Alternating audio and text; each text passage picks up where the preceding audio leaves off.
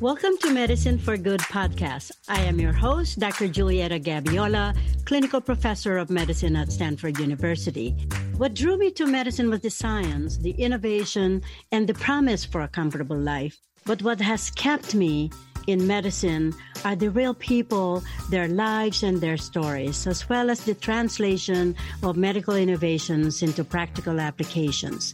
This podcast will explore experiences beyond the walls and corridors of the hospital, laboratories, and clinics. I invite you to share in our journey seeking to preserve and improve our lives, our sense of balance, and our well-being.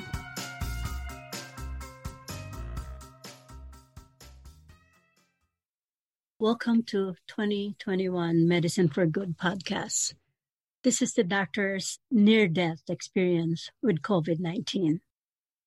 Day one, I started coughing and my body felt so weak and so painful as if a car hit me. This must be COVID. Became worried, scheduled the swab the very next day, and 12 hours later, here comes positive test for COVID. I continued coughing, felt really tired and weak, unable to eat, and even able to get up to even go to the bathroom. The virus really enveloped my entire body and made me so helpless. I did not realize how bad it has gotten until the day before day 6 or day 7 that I could not even communicate through the telephone because any effort to speak led to an unrelentless cough. Couldn't breathe, couldn't talk, couldn't walk. My sister begged me to check myself into the hospital. And I asked why or what for. They will not do anything. I know all the data of what we can and cannot do for COVID. I still have the presence of mind that I would not qualify with any other possibilities like oxygen, remdesivir, or any Decadron. The very next day, my colleagues called me and I could not even initiate a conversation. They got so worried, they called 911.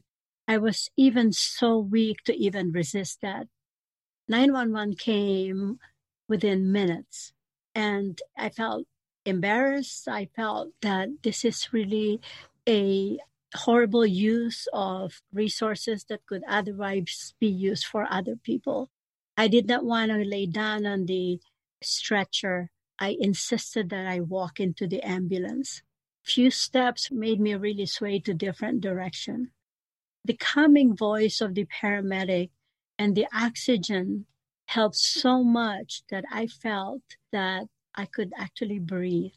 The trip to the emergency room made me aware of how weak I had gotten, but still felt that I didn't have the reason to be at the emergency room.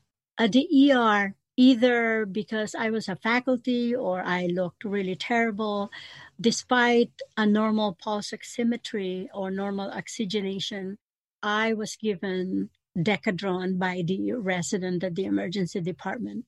I felt an hour after the Decadron that I could actually move, I could actually breathe, and I could actually fight this virus. Got into my room at the hospital. The oxygen helped me calm down. I actually had the little energy to get up and start walking. The steroid made me pace all night long.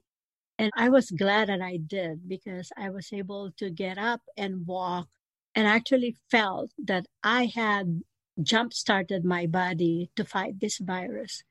The very next day, I could say, I am okay to fight this virus. I insisted in going home, got the 2 doses of remdesivir, got also 2 doses of Decadron. I had few more days packed for Decadron to continue at home. At home, started having fluids, able to speak without coughing incessantly. And it was that time that I felt that that timely 911 call saved my life. The effort of my colleagues to call 911 saved me. Being inflicted with COVID, it's such a hard experience that the actual virus could take over your entire system and you're not able to fight it. I felt really close to death and I didn't even realize it. Dialing back 7 days prior, I had actually the first dose of my vaccine. I think that vaccine also gave me a little bit of ammunition to fight this virus. 9 months prior, I spent my time learning about the virus, participating in active studies for COVID-19, read almost every literature on COVID-19. Did that really prepare me to face this virus? I didn't think so. My experience underscored what I always preach to my medical students. Let the patient be your book. Listen to them, observe them, and do not just rely on numbers. Those statements echoed in my brain during this experience with COVID. I am a week off now from my hospitalization. I still feel very weak, but I know I can do this. Having COVID is a different experience, I believe, because there are no people there next to you to hug you, to connect with you, to help you.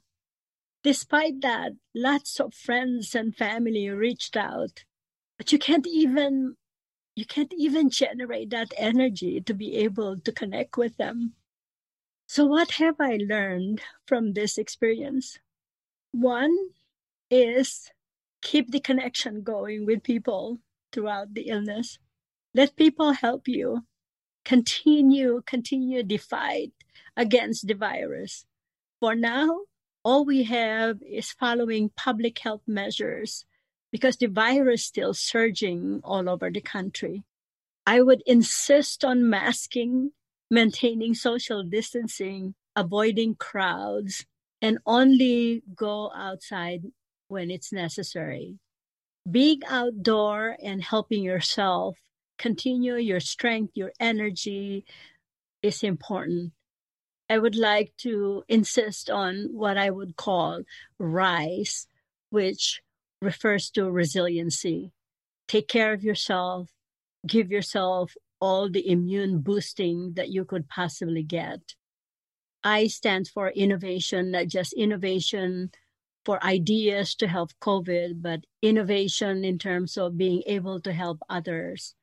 Innovation in terms of looking at what you could possibly do for yourself and for others. Diverting your interest to gardening, to things that could give you positive energy.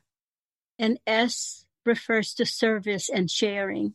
I think service to others and continue sharing what you have is very important during this time. And empathy, I could not underscore the importance of empathy. So to my audience, I hope my experience as a physician would help you realize how important life is, how important service to others is, and how important is taking care of yourself. Please continue the public health measures, have the vaccine, and continue servicing others.